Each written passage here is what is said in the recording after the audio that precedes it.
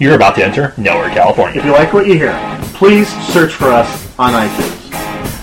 Look at Nowhere, California, all one word.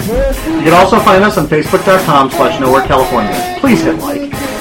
And as always, we are very hungry for your feedback, so if you have any requests or anything like that, please send your love, your hate, or your apathy to nowhere_California@yahoo.com.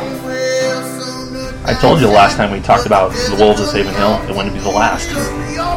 Here's another special Nowhere, California. Well, this is Josh, and still no Phil. You got a problem with it? It's called an email, nowhere_California@yahoo.com.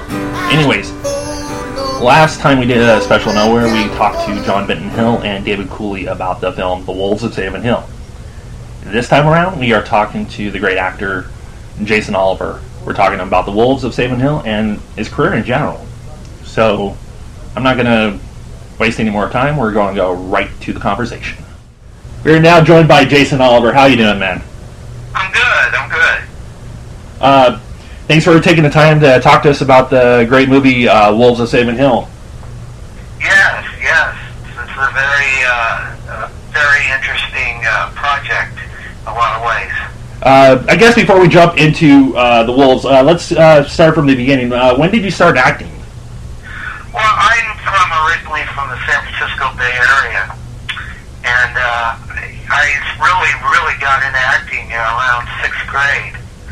My first play was Tom Sawyer, and although I didn't get the part of Tom, I got a pretty good part. And from then on, I got the bug. So I started pretty young. I started around, 10. That's an early age to catch that bug. Yeah, well, my mother was an actress in New York, and she was a studio actress at the Actors Studio back in the 50s. So I inherited the gift from my mother. Oh, that's awesome. One of your first credits that I noticed is in the iconic film Stand By Me. How did you come across getting that role?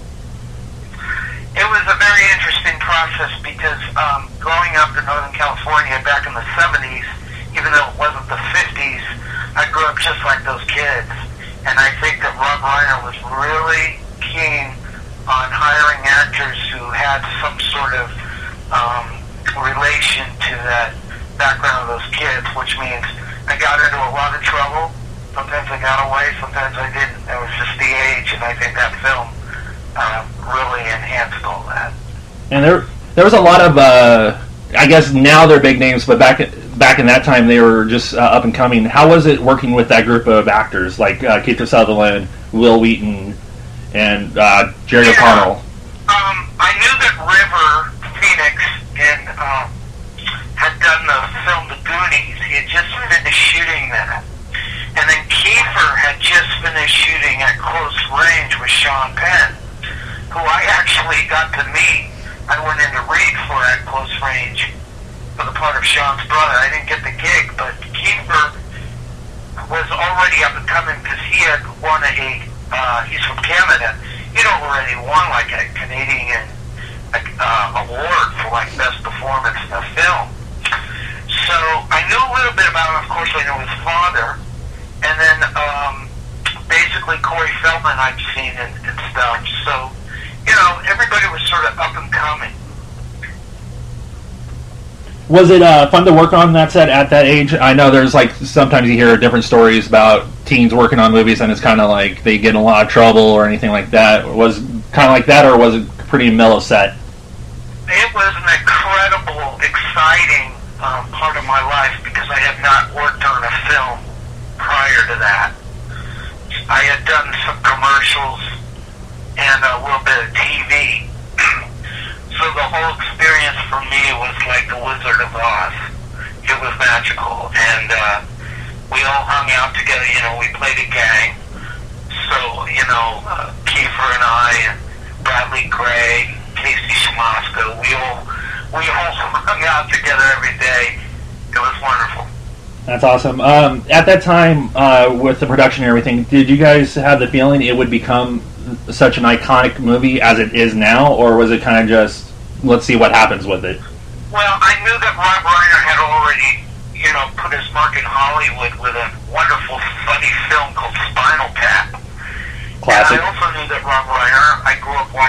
television and all the family. So I had a sense that this was going to be a lot bigger than I imagined, only because of Rob Reiner and his dad, Carl Reiner. You know, they've been in the business a long time. But also the fact that the Stand By Me is based on a short story by Stephen King. And, you know, what Stephen King, you know, really made his mark in Hollywood. So I had a feeling, but I didn't realize how big this thing was until Charlton Heston came to the screening, just a cast screening, and he opened up with, "This is one of the best films ever made." Then I knew we were on to something big. That's cool. Get that seal of approval. That's something you don't forget. It's pretty amazing, you know. Throughout your career, you've worked a lot of different genres. Is there a particular style that you enjoy working more than the other, like drama to horror or sci-fi or anything like that? I really love it all. I mean, I was the kind of kid that I would go to the movies every weekend when I could. And everything from seeing science fiction to drama to action adventure is just entered my imagination. I love all the mediums, yeah.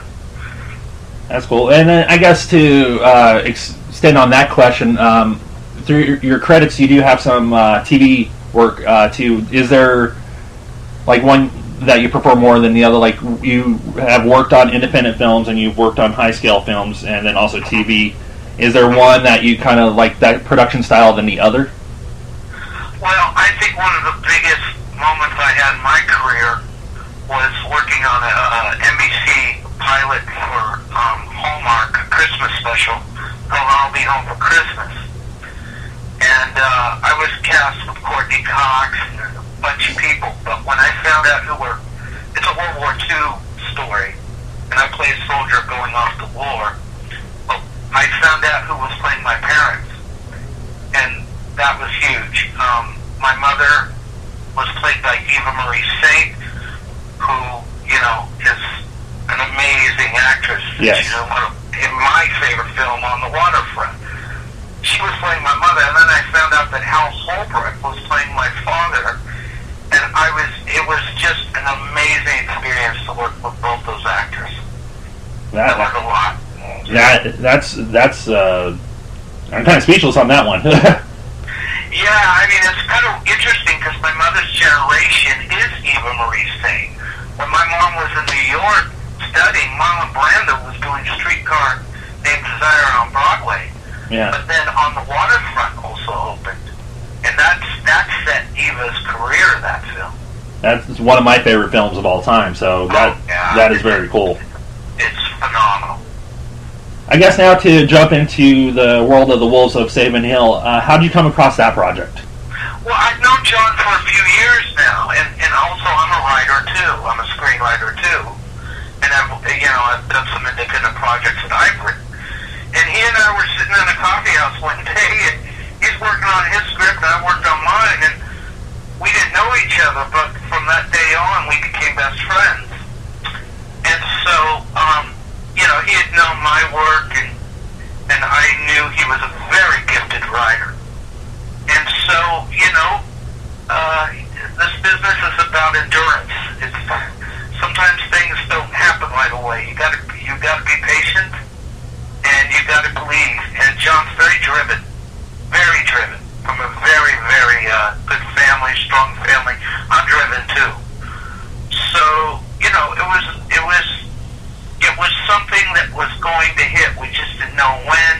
When he was ready, boom, I got the call, and there we go. That's awesome. What stuck out in this script that made you go, oh yes, this is definitely something I want in on?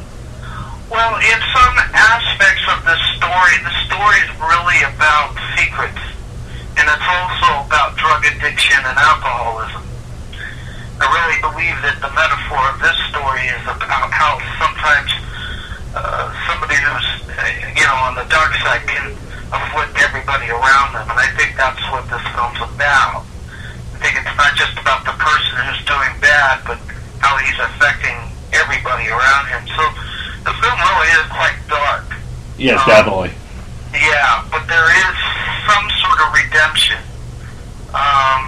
hopefully for the the children, that they don't end up like their mother and father. So, for me, it was a story that it's an everyday American life, unfortunately, and that's what drew me to the project. And as you were talking about redemption, your character in the movie is one that is trying to lead Tom into kind of a redemption road, but then realizes he's not looking for that road. I guess in the most non-spoiler way possible. Could you tell us a little bit about your character? Well, I play a guy who's in recovery, who also seems to be a compulsive liar. Yes. Which means that, I don't know, I mean, he's definitely an angel in a way that comes into the story to help the lead character who's in the trauma. Yeah. But at the same token, tries to help him the right way, and suddenly realizes that, well, maybe I should help him the wrong way too. But in doing so, the consciousness of my character suddenly feels an amount of guilt for leading him down the wrong road, and basically says, you know what, you didn't listen to me, you should have gone to the police with this, and here I am trying to get you a gun. Yeah. What's my motive here? And I think my character stops himself, and at the same token leaves a message, which is, now you have the choice, my friend. You either walk the right way or the wrong way, but I'm out of this. Yeah, you got a nice picture out of the deal, too. Yeah, it was fun. Yeah. I did like that aspect of the parting ways where he still got the painting and was just like, you do what you need to do, I'm out of here. Yeah, it's kind of like, what I think what the character meant to help him, and obviously said, the first thing he says is, I think you should go to the police with all this, not knowing that what this guy has done. Yeah. And a lot of times, you're going to find that in a recovery program or out on the street, but he did meet the guy in a recovery program, so therefore he thought, well, this guy needs help and he wants help. I'm going to help him. And by doing so, he thinks that the process of giving him a gun is, this guy's not going to go out and do any harm. He just needs the gun to protect himself. So therefore, it's a good thing. Yeah, the character kind of had blinders on to what the ramifications could have became. Yes, exactly. So I question my character too. I mean, even though his motives are good, it was kind of a difficult character to play because he does the right thing and then he does the wrong thing and then he suddenly realizes he does the wrong thing. It's kind of ambiguous.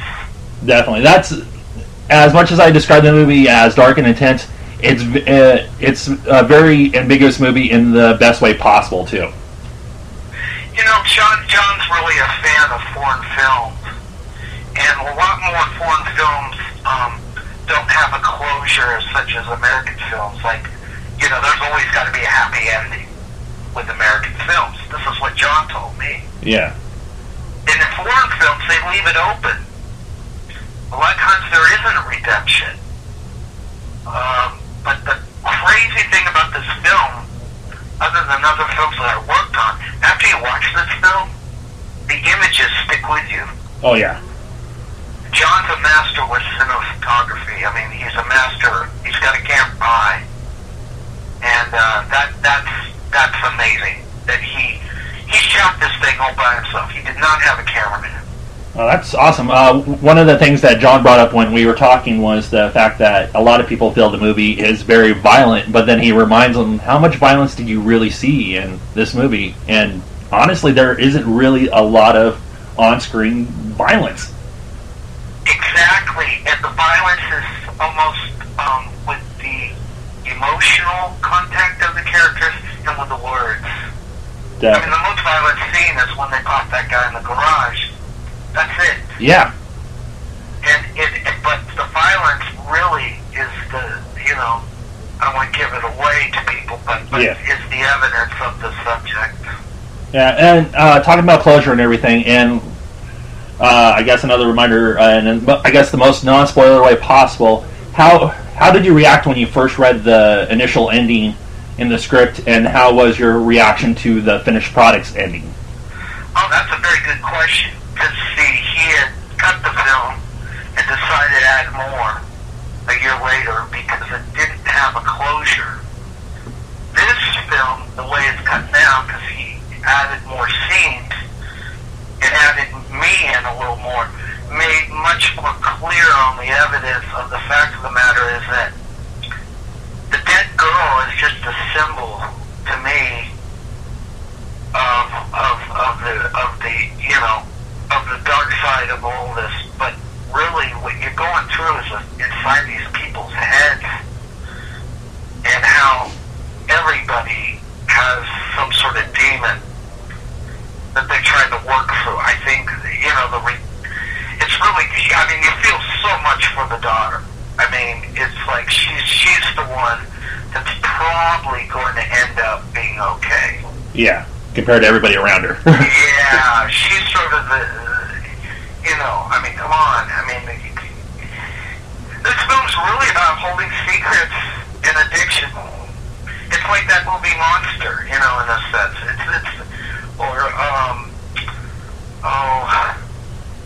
There's a horror aspect to this film. Oh, yeah. Oh, definitely. I definitely agree with that. Monsters who are corrupted by the society and also are addicted to the cycle of the darkness. Yeah, it's a psychological thriller.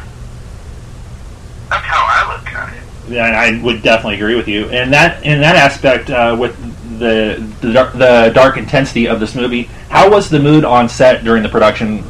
Were you guys keeping it kind of lighthearted due to the dark subject matter, or was it pretty much kind of a back and forth? Oh, you mean the feeling while we were shooting? Yeah, kind of the morale on set, the mood. Oh, well, for me it was really easy because John's very quick. He'll do like 3 or 4 takes. I'm like a 3 or 4 take kind of guy. So, but the ironic mood for me was when we shot that scene in the cemetery. We actually went to a cemetery and shot that scene, and then I pulled out this painting of Frankenstein. It just, if you want to paint the picture, it's totally, horror. It's monster movie horror. We're in a graveyard. I pull out a picture of Boris Karloff. It seemed to be a genius on the part of John to write this. Genius, because it deals with the dead. And this film deals with the dead and the ghosts that come back to haunt these characters. And what is Frankenstein? Frankenstein is a story of a guy who comes back to life. What's the metaphor of the story? It's a graveyard.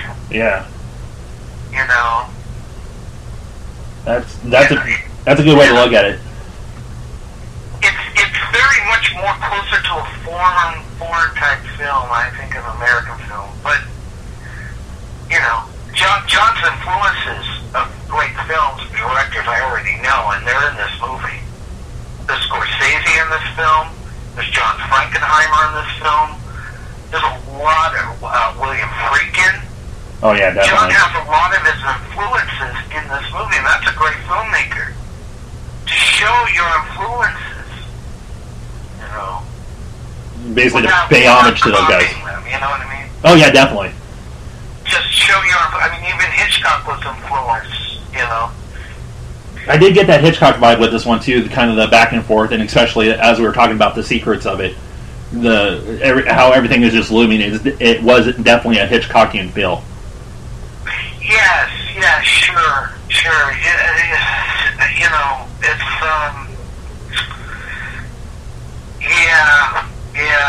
It's it's corruption all the way around, from a mother who's a drug addict to a crooked cop. To a guy who can't, to a guy who's murdered. I mean, it's Definitely. How was it working with the cast and crew on this film? Oh, fantastic. The project, or some of my favorite actors are in this, such as Jack McKee. I'm a big fan of Jack McKee's. And, of course, David was wonderful to work with. We've known each other for a while. Everybody was into this. Because we all know that sometimes in order to get, this is an art picture, so we all knew that we're working on something very artistic. You can definitely tell the passion with the crew and the cast with the finished product. What was your thoughts on the finished product? How did you react to the finished film as a whole? Oh, I think that it ties in really well. I'm very happy with it. I think it's going to leave an impact, and I think that hopefully it will set a style to what Hollywood used to be. See, I think Hollywood has lost its, how should I say, and it's not Hollywood's fault, it's just, everything's in the HD and all this stuff, and I really hope that the industry goes back to making film. Definitely. That's kind of the whole, one of our running things on the show is, for Hollywood to get back to the creative aspect of it, get back to the original ideas. Yeah, so I think on the subject matter, this is something Michael Mann would have done back in the 70s or the early 80s. It's very close to Michael Mann. Oh, that is so true, yes. Yeah, I think more than any filmmaker, I keep telling John, I said, John, this is a Michael Mann project. This is something Michael Mann, the way John shoots is very close to Michael Mann. That is true. That is definitely true. Honestly, that's about it. Thank you, Jason, so much for talking with us. Could you tell us where we can find you online, and if you have any projects or anything you want our listeners to know about? Right now I'm currently working with a director, and we're working on an espionage picture. If you want to find me, I'm on IMDb and Facebook, Jason Oliver, Facebook, yeah. Awesome, man. Thank you so much for taking the time out to talk with us. All right, Josh. Thank you.